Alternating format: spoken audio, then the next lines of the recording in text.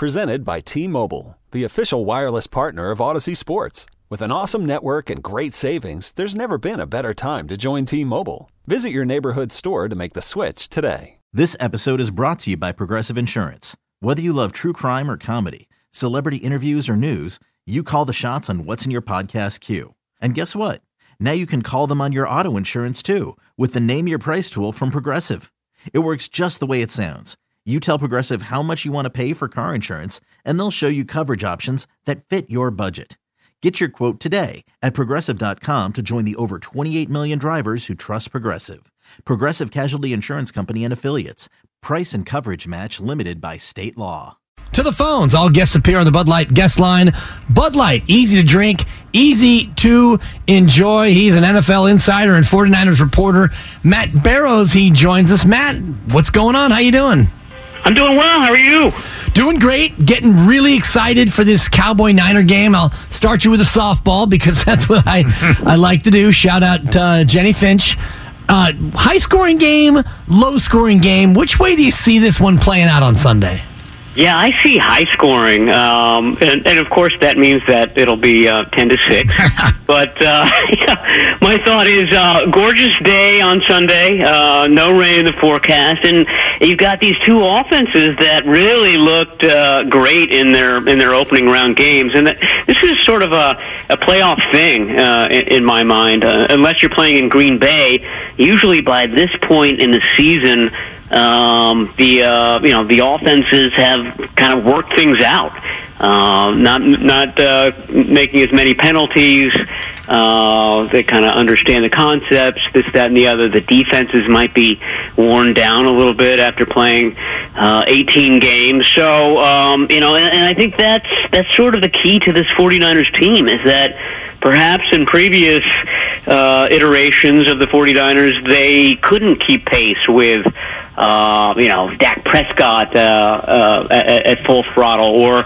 maybe a Patrick Mahomes or Josh Allen, those types of teams. But this has been a scoring machine with Brock Purdy. Really, the only game that they struggled to score points was that game in Seattle where Brock Purdy had essentially his right side was impaired with that oblique injury. So he's full go now. This offense is certainly full go. Every member of that weaponry that he has is on the field, and I'd be surprised if they score fewer than 30 points. It's funny. People have said, "Oh, Purdy's got the it factor," and I'm like, "Well, what is it?" And I guess I would say it's a combination of touch and timing and accuracy. But I guess I'll throw it to you. I mean, what does he have that stands out to you, and what surprises you about his ascension? Because he's just been spectacular.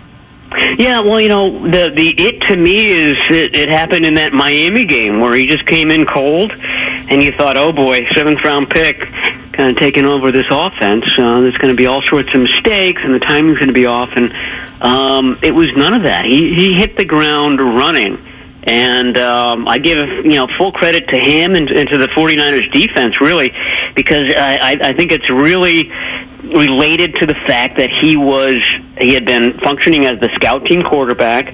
He'd been going up against Jimmy Ward and Fred Warner and Nick Bosa in practices, and to both of their credits, I mean, Purdy was pushing it in those practices, and he was kind of figuring out what the pacing is, the timing is, in order to complete a pass against a top-tier unit. And so I think that ended up being extremely beneficial to everybody because when he got into that Miami game, there was no lag. And he just kind of took off from there. I mean, it went from the Miami game to Tom Brady and the Buccaneers, and that was one of his best games. Every week, it's like a different challenge for him. It's going from, oh boy, his first ever start, it's against Tom Brady. Oh boy, his first ever road game, it's in Seattle. And now he's got the Cowboys coming in for his first ever divisional playoff game against really the first really good team that he's played. I think there's been a lot of mediocrity in the opponents that they've had, and this is another big test for him on Sunday. How much of that plays into the 49ers maybe being a little bit cautious going into this game? The fact that they haven't played a bunch of world beaters. Seattle, yes, they were a playoff team, but barely. Washington and Vegas and Arizona, teams that were not in the postseason. Is there some concern that the 49ers are facing the toughest team that they've played in the better part of 2 months? Yeah, I mean, I think that has to be a concern. I mean, look at the last really great team that they played. It was the Chiefs in Week 7. And then it's been a bunch of teams that are either not very good or around 500. I mean, each of those teams has been flawed. And to their credit, the 49ers have dispatched most of these teams pretty thoroughly, with the exception of the Raiders. Yeah, they really haven't played one of the titans of the NFL. And, I think the Cowboys are in that category. I think the Eagles certainly are in that category. So if both the 49ers and the Eagles win, of course, that championship game will be in Philadelphia, and then that will be the biggest test. If they win that one, it'll probably be the Chiefs or the Bills, or maybe the Bengals. And then that will be the biggest one. But, I think that's a great point. Like I said, a lot of teams are sort of in that mediocre range in the NFL, and those have been mostly the 49ers' opponents since Week 7. One of the interesting elements of this thing is both defensive coordinators, DeMeco and Quinn, had been interviewing for multiple jobs this week. Matt, do you have any idea, and I was asked this question yesterday, what the time impact is for an interview with a prospective head coach? I mean, has DeMeco spent 2 hours on this? Has he spent 20 hours on this? I mean, what do you know? Well, I mean, I would think that he got a lot of the heavy lifting out of the way last year when he was interviewing for the Vikings job. Remember, he pulled out of that job, but he pulled out of the second interview, so he had one. So I think he knew what he was going to be asked. He had prepared last year, so I'm sure he had some of his ducks in a row then. And then the 49ers have the benefit of having played on Saturday of last week, whereas the Cowboys played on Monday, and so the 49ers had an extra day off. So I can only imagine, and DeMeco Ryan speaks later today, but I can only imagine that he took one of those off days and did a lot of the preparation for his upcoming interviews. So he's got the Broncos tonight, and then I believe he has the Texans tomorrow. And you know what? I have no idea how long those interviews are. I would guess they're an hour, maybe 2 hours. But this happens every off season, and I don't think that it's a big hindrance to his weekly preparations. NFL insider, 49ers reporter Matt Barrows here. Willard and Dibbs, 95.7 The Game. Larry in for Mark Willard. 2 of the last 3 opponents have gone over 100 yards rushing. Is it just a case that they faced good ground games, or is this run defense starting to show some slippage? Yeah, you know what? That first half against the Seahawks was not good. And they turned things around in the second half. Obviously, the Seahawks scored 1 touchdown late against a defense that was full of backups. But I did get the sense yesterday in the locker room that the 49ers are concerned about intensity, that they went into Dallas last year, and this is Nick Bosa speaking, that they played with their hair on fire in that game. And that was a continuation of how they were playing at the end of that season. Remember, they had to basically win out in order to even make the playoffs. So they were already on a roll.